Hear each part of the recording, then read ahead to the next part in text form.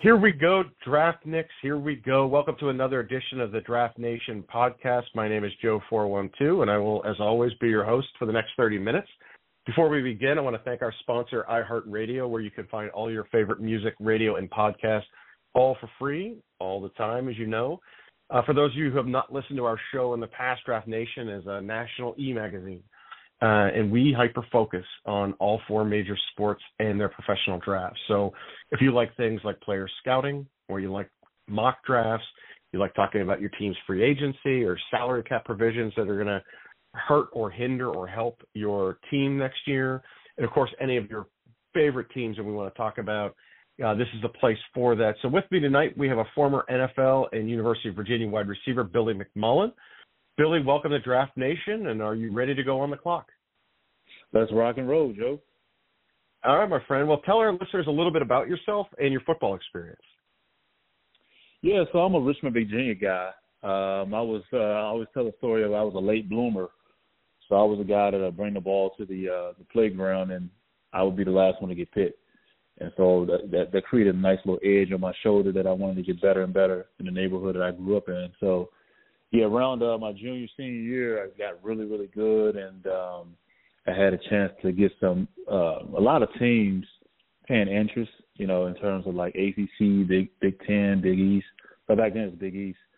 I even had some SEC teams paying attention, like Kentucky and some of the Volunteers. But back then, the recruiting was totally different. So me and my father, we sort of got our tape out late. Most of the scholarships were gone, and I still was on a track to get my SAT scores. So I went to Fort Union Military Academy, one of the most prestigious, I would say, prep schools or post-grad schools in the country. I mean, we got and I went post-grad, and we have about maybe, I don't even want to do the number wrong, but it has to be like 100, 120 guys that have gone to the NFL, from Vinny Testaverde to Mike Quick to we got a lot of guys. A lot of first rounders came out of there. There's a lot of guys. As a matter of fact, I did an event with the Commanders today, and I ran into Josh Morgan. He's a Fort Union guy. I didn't even know about it. Played at Virginia Tech and with the 49ers and back then the Redskins. But yeah, so I went there, did really well. Loved the school. John Schumann, Coach White, did some big things for me. Got me into help me to get things straight. And last week of recruitment, which was a wonderful thing, UVA came on board. And the funny thing about it is, the coaches and some of the players were pushing UVA to say, hey, this is one of the better receivers we've seen in a long time, had some really good hands. And I had some schools like Rutgers and Hofstra and Tennessee Chattanooga. What was the other team? There was a team in the MEAC. But I had some other teams that liked me, but it was like, hey, I was like, I think I'm a big-time player. And so UVA came in the picture like really late because one of their receivers decommitted. Guy named, I think his name is Andre Harrison. He played with Michael Vick, so he decommitted and went to Tech, and they picked me up, and I never looked back, and I went in there with a big chip on my shoulder. Like, I'm gonna let you guys know that you should have recruited me earlier. So had a great time there, man. Had a lot of great players that played at UVA at that time. So I got. And you can stop me at any time, Joe, but I got there. Well, let's talk about your time at UVA, because I think that's interesting. Good. I mean, you had a chance to represent your home state as a guy from Richmond. What was your time like there? I mean, when you got there, was it the look, you did this in the days where there wasn't a transfer portal, there wasn't a free transfer. Right. Coaches could leave, but players couldn't. You had to sit out a year if you left. I mean, things have changed dramatically to benefit the players, but it sounds to me like you fell in love with UVA and it was the right school in the right place, and you were representing your home state there. I mean, was it like that for you? I mean, let's talk about that for a little bit. Yeah, it was pretty cool because at first, Tech was probably a bigger name to me coming out of high school, but I sort of got privy to UVA during my Fort Union days, and I had a chance to go up there and visit the school, and I sort of fell in love. But at that time, they really weren't recruiting me. But when I did get up there, I just fell in love with the process. George Wells already had he built a legacy there. We had some really good players. Thomas Jones being one who that year, and was it 99, he was up for the Heisman with Peter Ward and some other guys, and he went, I think, top 5, top 6 in the NFL draft that year, 2000 draft, I'm sorry.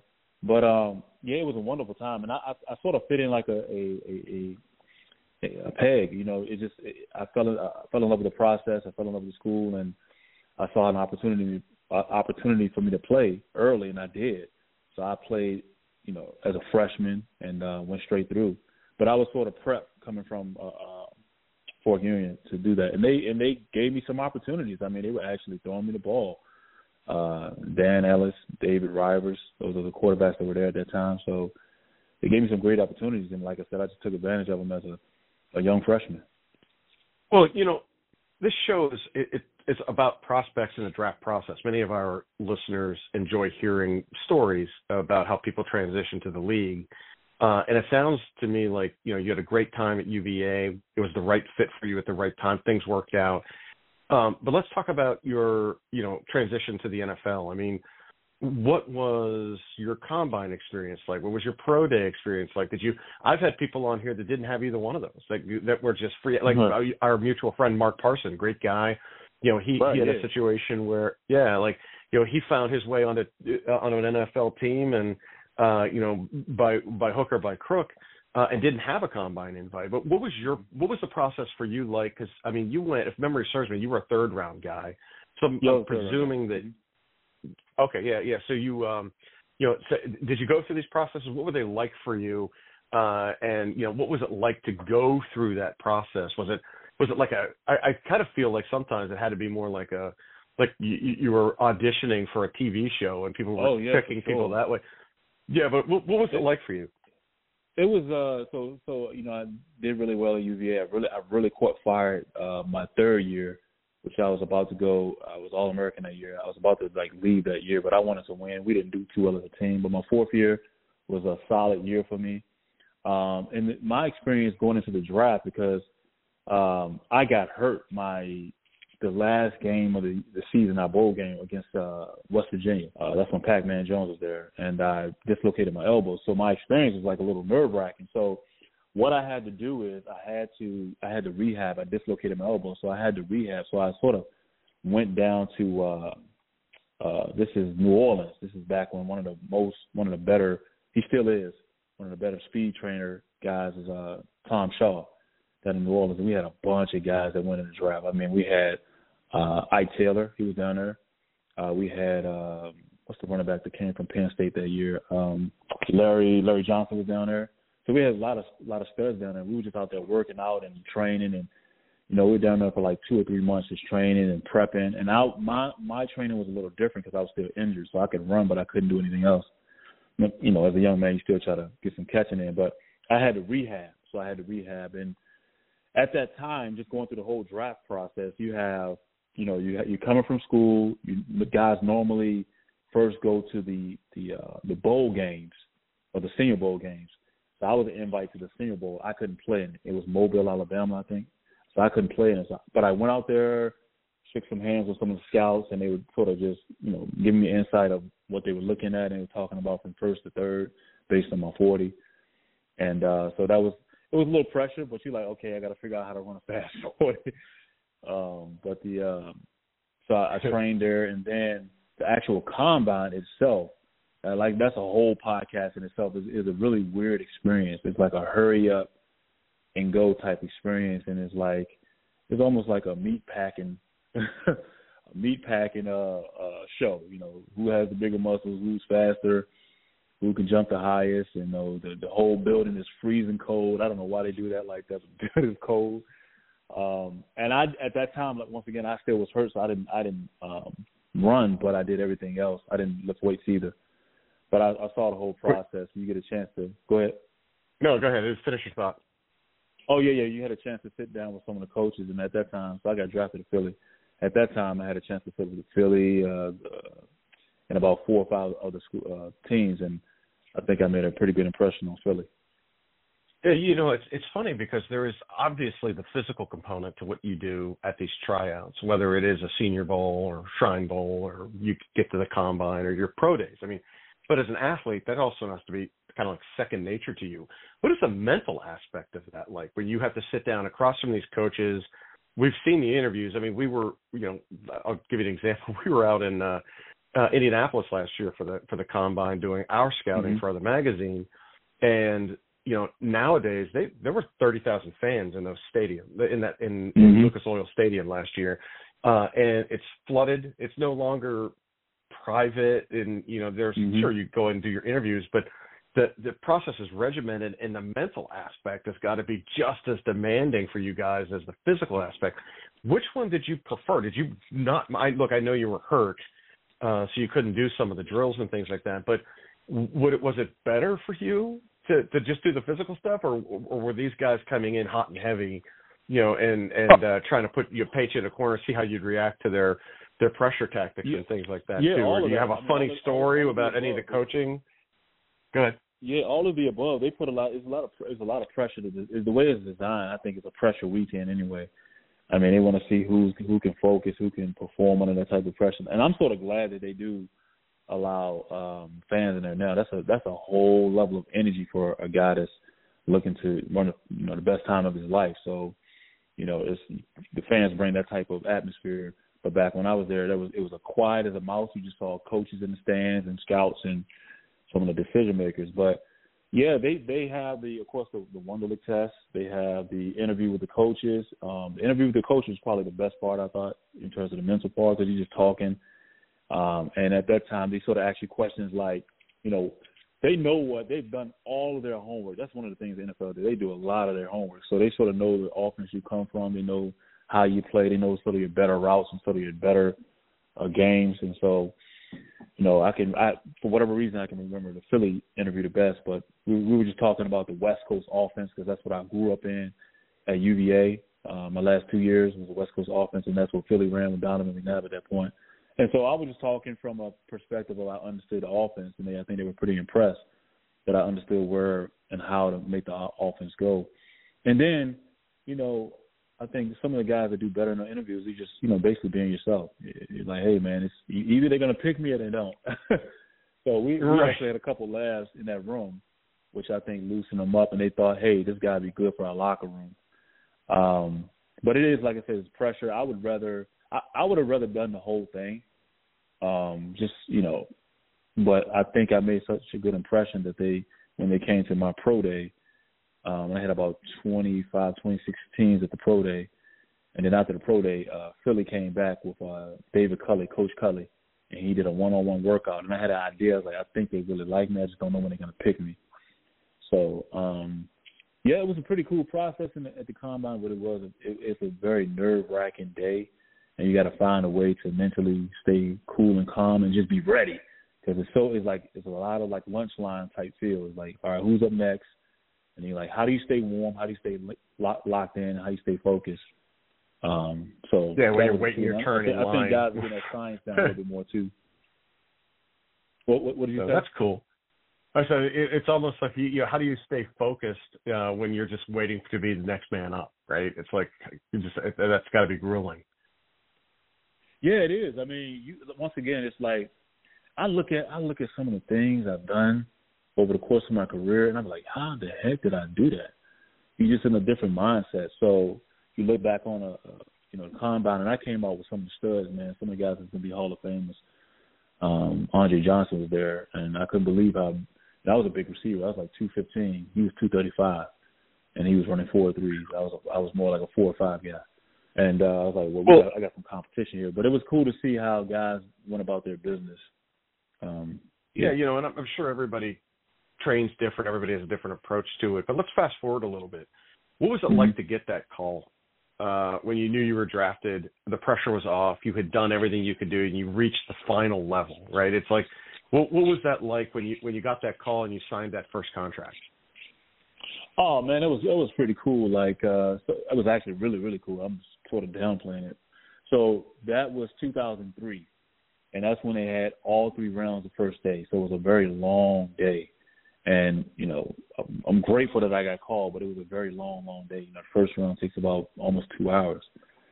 So, and I was projected first through third. I didn't run the best 40, so I figured I'd fall to the second or third. So So I think at this point, I was at my mother and father's house, and the family was over there, my friends over there, all close friends and family, and we're watching the draft, cooking and having fun, guys outside throwing the football, and by the second or third round, I wanted to sort of get away. I was like, oh my gosh, man, I'm slipping. It's just like slipping away. And I think I went outside, and I just got called up. My father came out. We just started talking a little bit, and I never was at the point where I was like, I feel terrible right now. It was just like, let's hurry up and get this thing done.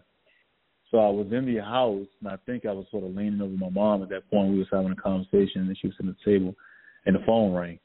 And I was like, everybody be quiet. It looks like a 215. It was a 215 number. And at the time, I didn't equate 215 to Philly. So I pick it up, and it was Coach Reed. And, he has a very distinct voice, a hearty, hefty voice. And I didn't know people are screaming in the background. I'm like, yo, quiet. And he's like, hey, Billy, but you ready to be an Eagle? I said, am I ready to be an Eagle? I wanted you to call me like 2 rounds ago. Yeah, it was pretty cool because, he said a couple of things, some things I don't remember. And I was just so excited that half the conversation I really don't remember, but I just know, he had picked me 3rd round. I think it was I was a 96 pick, and my brother, Angelo Crowell, that played at UVA with me, he was a 95th pick. He went to Buffalo, so we went back to back. And so my goodness, how great it was pretty cool, man. Yeah, it was pretty cool. That is an excellent I don't know if story. I was 95 and he was 96, but I know we went back to back. And so after that, everybody screaming, the family screaming. It was like a surreal moment. And I had to. It was almost like waking up from a dream. So when I went up to I think the first OTA, because it was the first OTA or the first rookie minicamp, I walked up, and this is right when they made the new stadium. So it was new stadium, new facilities, everything was really nice. And I was like, wow, man, I'm in the NFL. I cannot believe this. And it was like waking up from a dream. And you walk into the locker room, and everything Philly, the Eagles did was top notch. I mean, from facilities to, of course, the coaches and the back office and the executive team, it was just top notch. And I went in there, and I believe I signed my contract. So I didn't sign my contract until like right before the 3rd OTAs. I think that's when I signed it. So yeah, it was because my agent was still working out the details and everything. But it was a very surreal moment. And then you see all the guys come in for the camps. I'm like, oh, I seen him play on TV. I seen I seen him play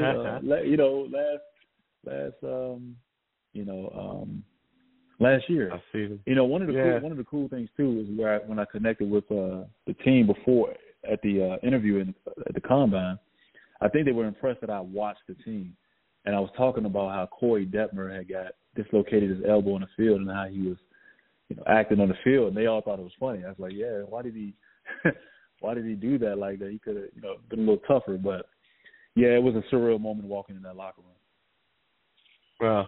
Well, that's a nice segue to my next question.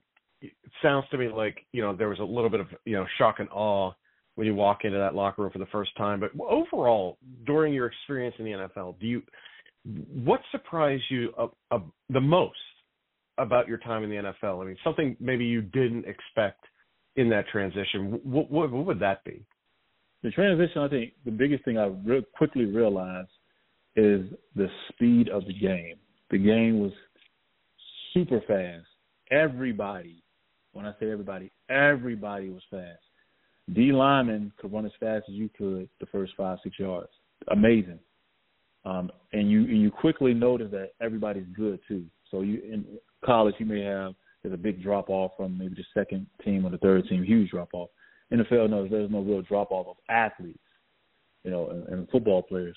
But, everybody's fast, super intense, and then the way guys went about their business as professionals. And, one of the biggest things I had to learn was how to play fast and make quicker decisions while playing fast.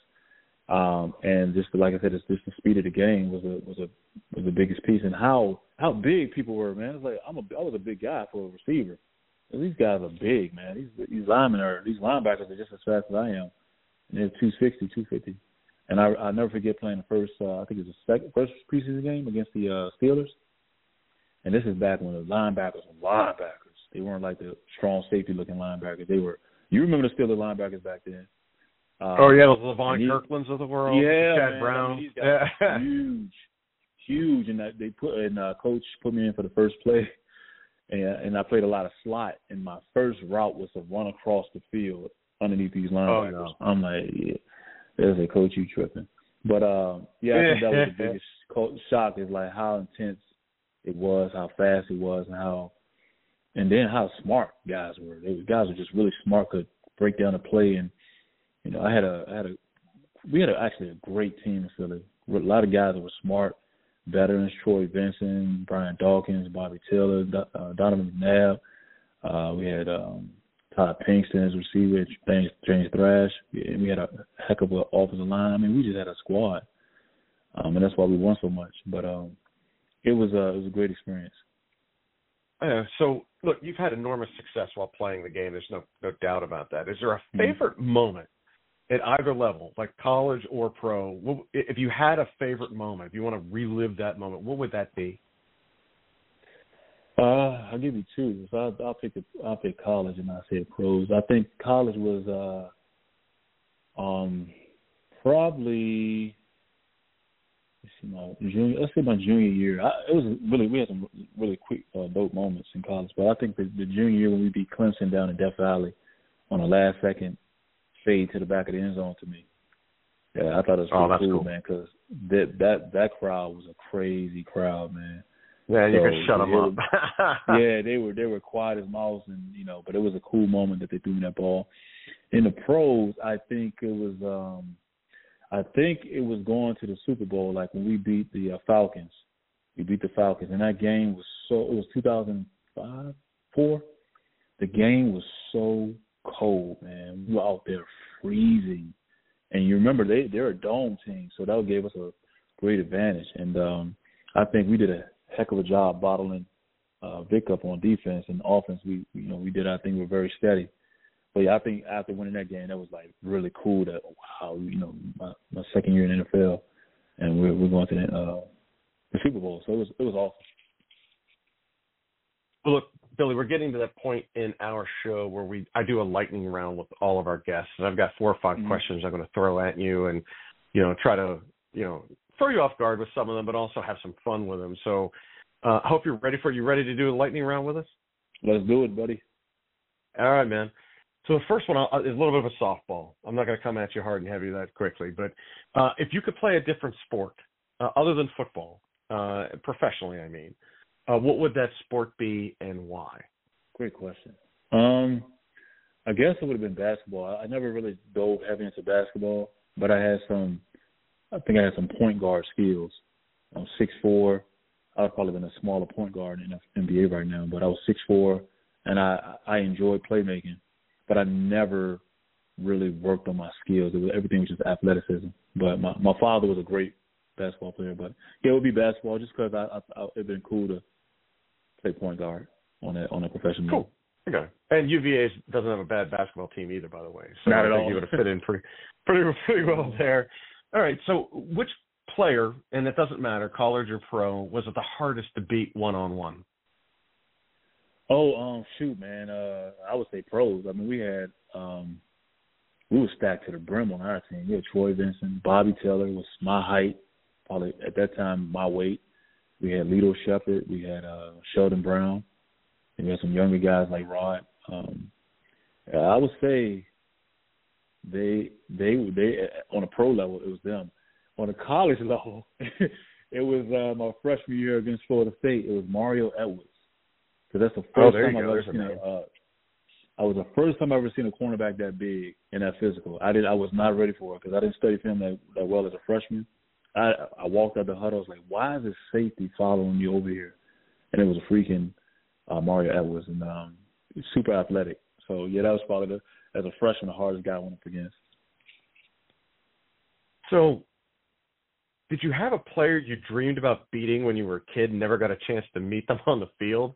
Like maybe they're at the end of their career and you were playing on the playground or the school field pretending that you were beating them, and all of a sudden you line up against them on the other side? You mean like beating them, like one-on-one, playing against them? Yeah. I wouldn't say it wasn't necessarily a player. It normally was a team.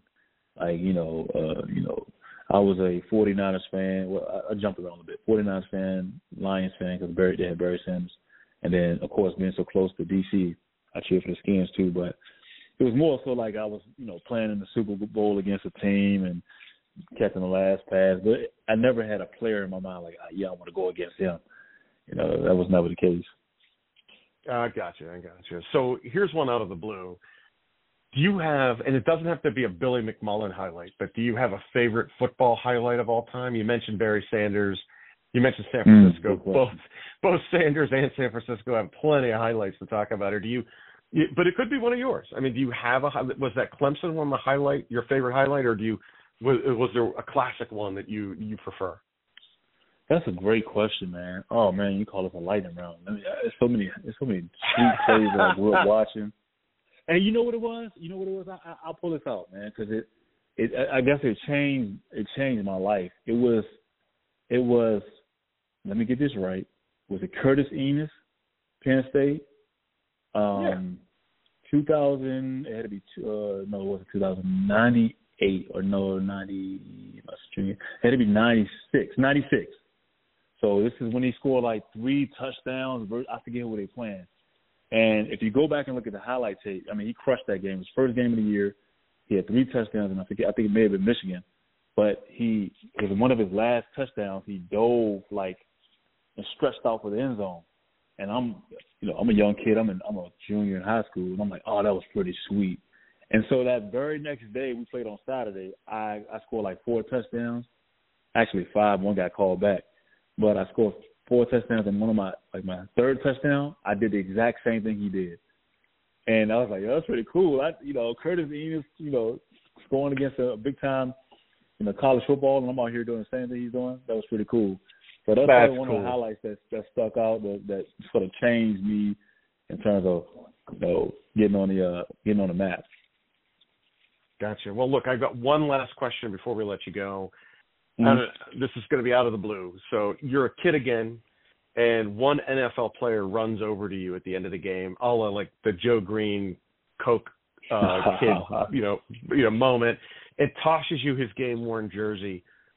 Whose jersey would that belong to? Oh man, good question. What age kid? Hey, you're a kid, so it could be anything. It can go back.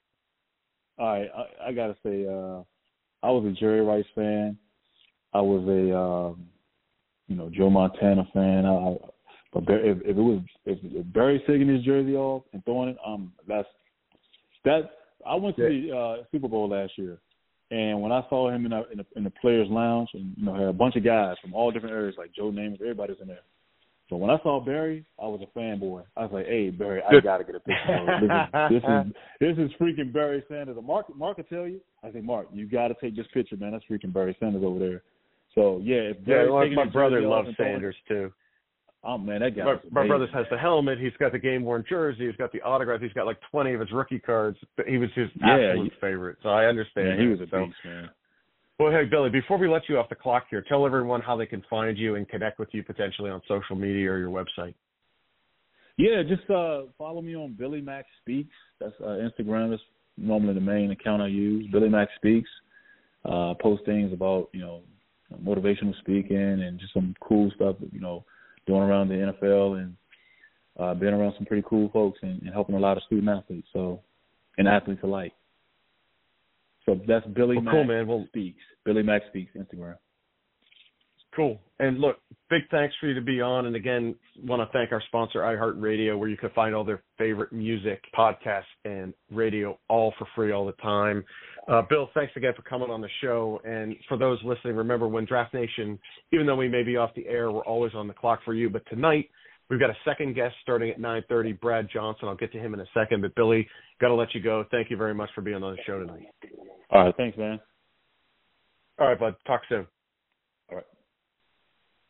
So those of you that are sticking around for the second half of the show, let me introduce you to a friend of mine named Brad Johnson. And we just got done talking to a guy that played in the league, and you had a chance to hear a little bit about what he did to get there. And part of what Brad does with his company called Edge is they mentor student athletes, and they help them develop a winning mindset. And you heard Billy say earlier about how much that was important. That mental aspect of the game was important to him, not just on the field, but when he was doing interviews to get drafted in the third round by the Eagles, he went through a gauntlet of teams and how you had to be mentally prepared to answer their questions, and how being yourself and being ready to go was important. Well, that's what Brad focuses on. And we're going to get in. Look, Brad's a Pittsburgher by birth, and so we'll get into some black and gold comments about Matt Canada a little bit later. And obviously he lives in Buffalo now, so you 7-1-6ers that want to talk about Josh Allen, we'll get to there too. But I want to spend a little bit more time talking to Brad early on about his company, Edge. Brad, thank you very much for coming on Draft Nation, and welcome to the show. Are you ready to go on the clock, my friend? Oh, absolutely. Thank you very much for having me on. Well, look, I gave you a little bit of an introduction here, but tell everybody what you do at Edge, how you do it, and how they can get a hold of you. Okay, Edge, we call Edge Institute for Athletes. We're right now basically an online facility, but we help student athletes develop an elite mindset to overcome things like comparison, negative self-talk, so you can unlock their performance and full potential. We work on giving the tools and skills to create life success on and off the court, in the classroom. I mean, as a student athlete, a lot of them deal with the pressures are coming from, small towns where there's a big fish in a small pond, and moving up to different colleges, and that they are the small fish in a big pond now. That creates a lot of different pressures and things for them to go through. So we work with them on, there's the framework we kind of have is there's 10 pillars that we work towards having an elite mindset so they can grow and not stay stagnant compared to having a fixed mindset to where you're not willing to learn. Motivation and commitment. I mean, you've got to be committed to play college sports, high school sports. It's, the talent and competition gets much higher the higher up the levels you go. We work on. Well, can I ask you a question there? Because there's a few things in there that I think that, as a show that focuses on drafts, right? That we do a lot of prospects. Tonight we had Billy McMullen, former NFLer, on right before you, talking about his pro day experience, his draft and NFL combine experience. From someone sitting on your side of the table, someone who's there to help train these athletes mentally for what they're going to face, what are some of those obstacles that you run into all the time? Like if our listeners here love this stuff and many of their kids are going through this right now, what pieces of advice can you give to them that that they're going to hit? And here's a couple of obstacles, and this is how you get around them. Maybe do a little free training session here for the parents that are listening and the coaches that are listening tonight. Oh, absolutely. It's actually one of the more interesting things that we run into is that athletes in high school, we've got some ninth graders in the group, and then we're also working with SEC baseball players, some Notre Dame volleyball players and such. And everybody, the pattern of issues actually stays the same. It's a lot of negative self-talk, getting down on yourself after a bad play,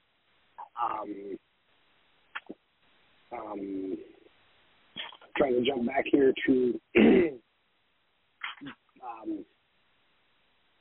I'm just drawing a blank here.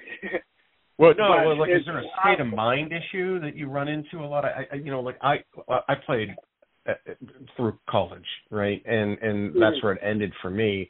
And there was a jump up in the competition where you see, where once, like you said, you were big fish, small pond, and all of a sudden you get to the big pond, and everybody's as good as you. And it's like, how do you overcome those kind of things where it's like you're used to always being dominant, and now you might be one of the masses?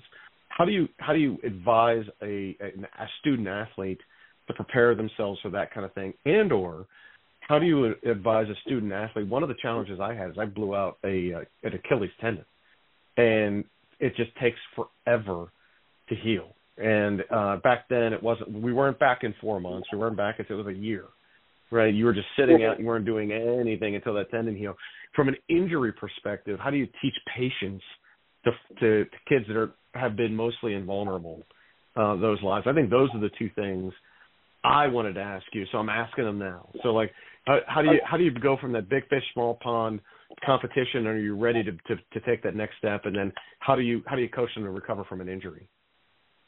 Well, you've got to trust the process. At that level, all the coaches and the medical staff have the processes and workouts and systems to get you from injured back onto the field, the court, the ice, whatever your sport you're on. So you've got to just remove yourself from the outcome, trust the process,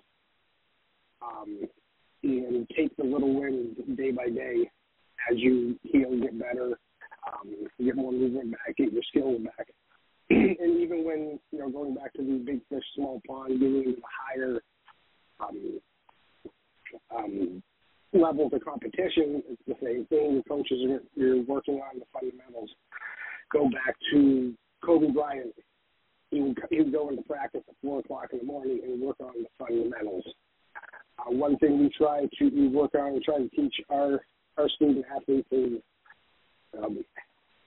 half of fundamentals is mental. Going back and doing simple footwork, maintaining mechanics when you're throwing, just keeping your eye on the ball, get the barrel of the bat on the ball, following your steps in for your swings and watching the pitches come in. And even for hockey, you would have your certain fundamentals of how you skated, where the puck needs to be on your stick, and just maintaining the simplicity of the game and not trying to make it too complicated. That's a great point, in particular for hockey. I mean, there was when I was growing up, obviously it was the Mario Lemieux era, and it was the end of the Wayne Gretzky era. And I remember Wayne Gretzky once saying a couple of things. I mean, the first was he was asked why he would ride a bike after a game. And he was like, because you never know when the game is going to end. You always need those legs, right? And then the other comment that he made, that one of our guests a few weeks ago, Kerry Krug, who does professional, athlete performance stuff for NHL guys, and is also a coach, a former player himself. He said, Wayne Gretzky said, practice doesn't make perfect, practice makes permanent. And I think your comments about the working on those fundamentals at 4 a.m. so that you can be the best is because you've ingrained those fundamentals into yourself as part of that, and that fundamental is a mental aspect of the game. I find that really interesting, and I think your point on, you're smack dead center on it. I think those are the kind of things that separate you when everybody is about the same. There's always going to be someone that stands out and is just generational talent. But when everybody else is about the same, it's those things that bring you back and get you those wins. Whether they're, like you said, you're recovering from an injury and getting to a point where, that incremental growth back to where you are, or in a game, during gameplay, or, during a loss, and how do you recover from that when you have to go out and play the next day and things like that. I find that really, really interesting. I think you really did a good job hitting the nail on the head there. Yeah, absolutely. Like going back to the fundamentals and Kobe at 4 a.m., he would have an extra practice in before anybody else walked on the court. So after a year, he had, a couple hundred more practices in before anybody else. And the repetition you get from that is just going to put you light years ahead of anybody else that's supposedly at the same level. So it's just the mentality of going out and taking the reps and doing what you need to do to get better. So how do you as a company and you as a coach gauge success? Sometimes you're going to see varying levels of it. Some people are going to be night and day different. Other people are going to be incrementally different. Is if you gauge success, do you grade it out? Is there a system by which you give metrics to the people that sign up with you so that they know that they're getting better at where they are? Or how do you gauge it, and how do you share that information with them to show them that they're getting better at certain things? So a lot of what we do is open discussion and back and forth with the athletes. Talk to them about their problems, talk to them about what they're seeing, just a general wellness, and they generally feel better after we've worked with them quite a while. They've opened up. We had one athlete that he moved on from a junior college to a major university, and he's just mentality and attitude is so much better than what it was before. He's just really lit up. So we don't have like any sort of data or anything like that we have numbers on. More of an eye test, a field test that brings the athletes along. Now, do you align yourself with, schools, or is your process, are you out there recruiting players that you think can make better?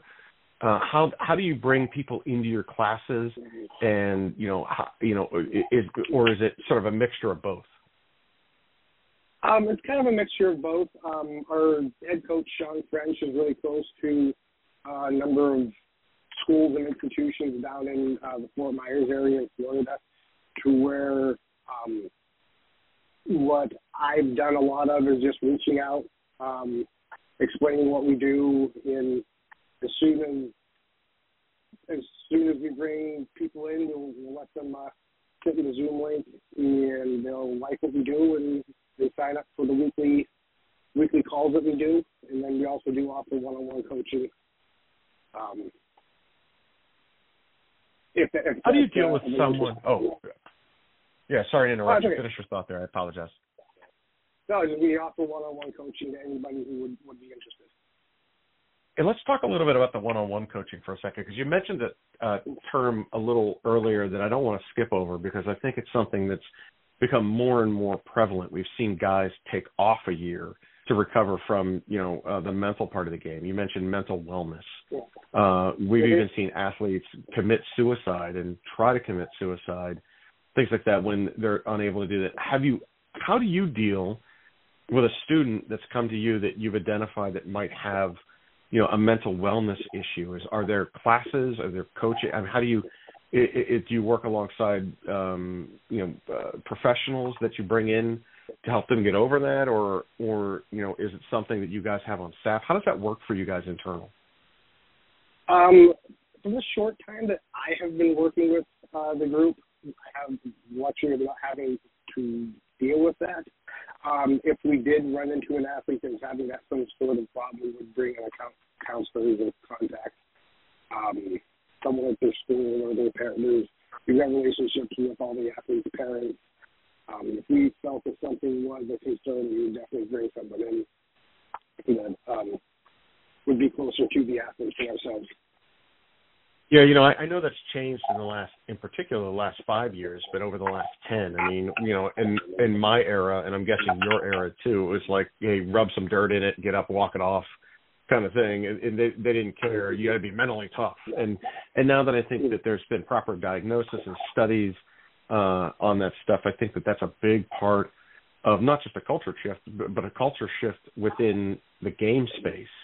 And you see, there are teams that bring in wellness coaches just to get people in the right spaces, whether that's, I've seen hypnosis, I've seen, group therapies, I've seen a lot of these things that are out there that even train you to think that you're going to win, you're going to succeed. And it's almost like a mantra that folks go through. Do you have coaches that come in and do that for you for your team's perspective, where they get up and have these, like these group sessions where they're talking like a sports psychologist would?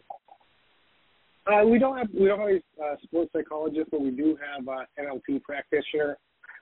She works with timeline therapy, going to be working on some hypnosis, and the neuro-linguistics processing of it all. So we do have that's pretty cool. Yeah. Sorry, I didn't mean to interrupt you there. Go ahead. Finish. Oh, that's okay. What you do there, it's a lot of it's kind of interesting how the mindset training I have gone through mirrors a lot of the neurolinguistics side of things, where everything starts in your mind and then eventually works its way out into reality, and it's just there's a lot of looking at things differently like that, like you said, because I think that so growing up it was just tough it out, and there's more of the mental side to it, emotional side to it than there ever was before. So I'm going to switch gears a little bit here, and I'm going to put you on the spot, and I hope you don't mind a little bit. So obviously I know you bleed black and gold just like I do. You're a former Pittsburgher, but you're in Buffalo, and I'm certain that you can't avoid watching some of those Buffalo teams up there, and in particular Josh Allen. And I mentioned Josh Allen for two reasons. One is I think a lot of people these days are comparing him to a very young Ben Roethlisberger. He's got the size. Ben was very mobile as a younger quarterback. He extends plays, has a cannon for an arm. Josh has had an okay year, but not a Super Bowl caliber year just yet. I mean, you as a fan, can you divorce yourself from being a fan and put yourself back in sort of like an edge and say this is what I would tell him to maybe coach him to do a little bit better or improve his game, but also as a fan, what's it like to watch a young Ben Roethlisberger out there every week, in some cases dominating teams? He's got to be, a fan favorite locally, and I know that Buffalo's looking for that savior to take them to the promised land. Finally, is Josh Allen the guy? I think he is. He actually, if you look at his play this year, it's been a little bit up and down, but he has that bit of magic that Ben had, that short memory. And what I mean by that is, I don't know how many times I remember watching Ben throw an interception, walk off to the sideline, shaking his head, clap his hands, then come out in the next series and throw the same pass with the same amount of fire on it. You have Hines Ward grab it and run it in the end zone. You need to have that short memory and be able to, like I said before, trust your process, go through your reads, know what you did wrong on the last one, and make the proper correction so it doesn't happen again. Josh Allen up here, it's interesting because he has the most interceptions in the league, but he also has the most touchdowns in the league.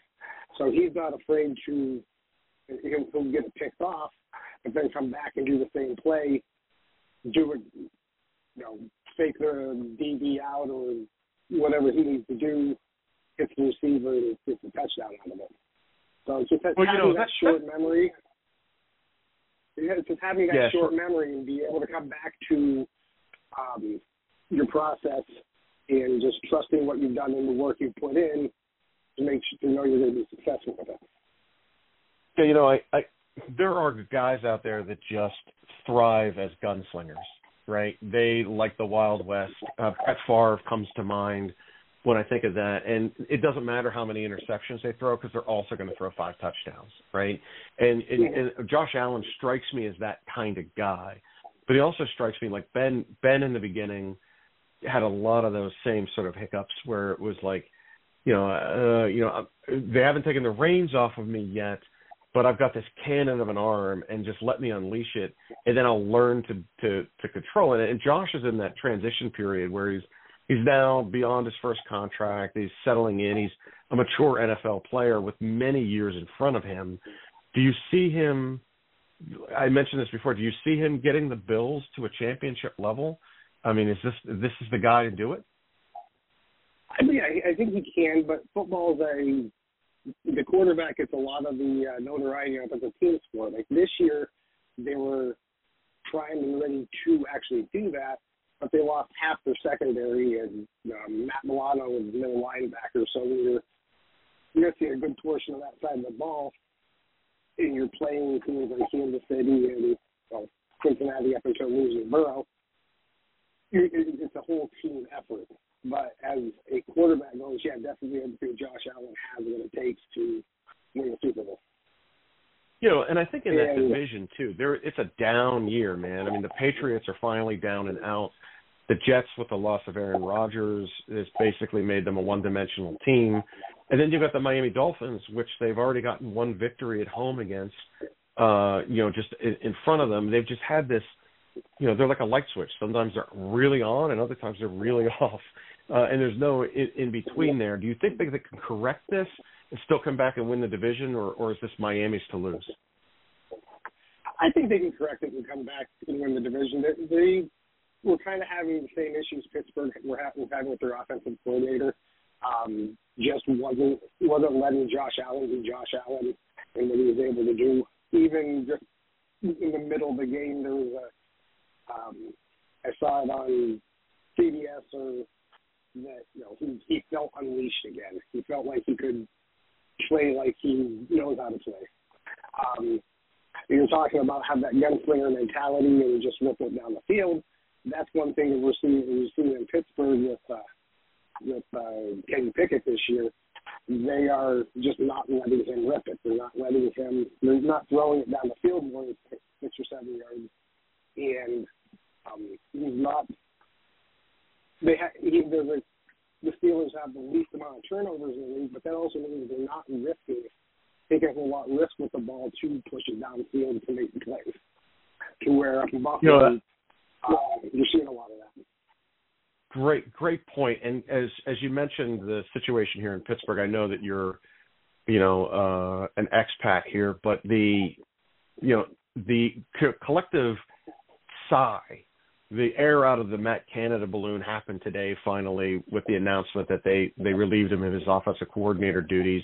And I think after this last week where they had a very winnable game against the Browns, and 3 weeks ago where they had a very winnable game against Jacksonville, and it was the same plays over and over and over again, and it was like George Pickens on a fade route or not. No George Pickens, no route tree. Or, with Kenny Pickett, it's like, just don't throw it over the middle. We don't want any receptions. And it's like, it's time to maybe take the reins off of him. He just played his 16th game. He's just now shed his rookie skin. And it's time for – now there's no more excuses, right? Canada's gone. And the city is, there was that embarrassing moment on ESPN a few weeks ago where, during a hockey game, the fans are chanting "Fire Canada." And I think now that the scapegoat's gone, a lot of these players are going to have to step it up. Deontay Johnson's going to have to catch passes he was dropping. George Pickett's got to run more than one route. Kenny Pickett's going to be asked to throw it across the middle, throw it into danger zones, and maybe have a couple of picks. For someone like Kenny Pickett that might have been held back, do you think, as a sports psychology guy, do you think taking the leash off of him and letting him roam free, like you just said, is going to work? Or do you think it's going to backfire on the Steelers? I think we'll find out. It all depends on, his skill level. Like, I'm not sure how much of a skier you are if you ever gone down for skiing. When you're attacking the mountain and you're on your toes, going downhill and have control of it, you want it to go at a certain speed and a certain rhythm. If you're held back for some reason, like say your boots loose or something like that, you're not going to see as well. You're going to think about it, and you're going to, yard sail down the mountain. Equivalent in hockey that you're probably used to. Sure.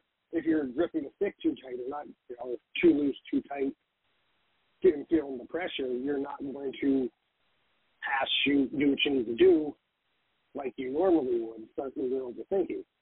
I think, like I said, this is the time for Kenny to either shine or move on. Let him go at his full speed and see what happens. I was looking at the advanced stats today on ESPN on it, and there's a whole lot of green in the middle of the field that defenses don't have to cover. And I think that can be opened up and a little more downfield and just see what happens. I think he did it in the pit, so there's no reason why he can't do it now. Yeah, and you've got another big game, back-to-back division games. I got to go into Cincinnati next week and play a Joe Burrow-less Bengals team, so we'll see what happens there. But Look, Brad, we're coming to the end of our time here. We only have about 5 more minutes to go before I have to let you go. And we do this with every one of our guests. I put everybody through a bit of a lightning round. We have some fun with them. I ask some questions and, get away from the serious answers, have a little bit more fun. So are you ready for the lightning round? Shoot it. All right, man. Well, I'm going to start out with a little bit of a softball here. Who is your favorite player to coach through Edge? The person, and it doesn't have to be a professional, just anybody that you've coached because you've seen the progress from them, they've learned from your teachings. Which student has been your best and why? Trying to, I'm kind of new and I've worked a lot with the groups. We have a ninth grader out of California that we work with, and just in the short time I've been working with him, he has just you can see it, everything light up in him. His excitement for the game, his just passion, and all that energy. It's just infectious to be a part of. Cool. Prediction for NFL Rookie of the Year? Is it CJ? It has to be CJ Stroud, right? Or do you have someone else that's maybe a dark horse? He's who I have. I was not expecting him to do as well as what he has, and it's been a complete surprise to me, but that's who I have right now.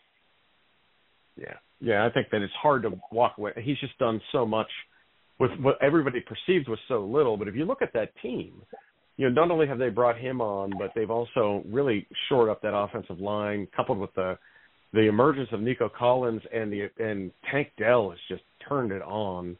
And I think if Dameon Pierce could just get his stuff together, they've got an all-pro running back there. And Devin Singletary's been done pretty well plugging in. And, of course, they've got a defensive head coach who I think is really kind of coaching up that team. I think Houston has done well, and it's because, a guy like Stroud can step in and do that. So your favorite NHL team and why? I have been a Buffalo Sabres fan for the last 20 years after I moved up here. Just got bit by the bug of the area, and it was the whole Ryan Miller, Thomas Vanek, Derek Roy, 4 years, Jason Pominville, and it was just ridiculously exciting at the time, and it's one of those infections that kind of never went away. So that was like post, like Alexander Mogilny, Pat LaFontaine. It was like that next era, guys. Yeah, it was around 02, 03, 04-ish era. It was real exciting to watch the year they won. The time they won the President's Cup, Ryan Miller was just massively solid in that, and it was just a whole lot of fun because this area where I lived at in Buffalo at the time, it was tough riding around neighborhoods because you had to stop for so many street hockey games. It was just It was That's awesome. a great story. That's a great story. So, final question, lightning round. You've got a magical locker in your locker room at work, and you can go back in time and watch any sports game anywhere from the bench. What game do you go back to? I would go back to I'm going to screw up what number it is. It's when the Steelers won the Super Bowl in Arizona, where Santonio Holmes had the catch. There you go. Harrison had to run back. It was just that game being there killed me at a young age. Great answer. That is a great answer. Well, look, Brad, it was great to have you on the show. Welcome back anytime. But before we let you off the clock, tell everybody where they can find you and learn a little bit more about Edge. If you want to learn a little bit more about Edge, check out the Determined Society podcast on Apple, Spotify, wherever you get your podcasts. You can find me on Instagram at Paranormal Brad. My coffee company we didn't get a chance to talk about. And find us at one of those places, and you'll be able to get a hold of somebody. Brett, thank you very much for being on Draft Nation, and thanks again to our sponsor, iHeartRadio, tonight, where you could find all your favorite music, radio, and podcasts all for free all the time. And remember, while Draft Nation may be off the air, we are always on the clock for you. Brad, thanks again for being a guest. Let's have you on after the Super Bowl.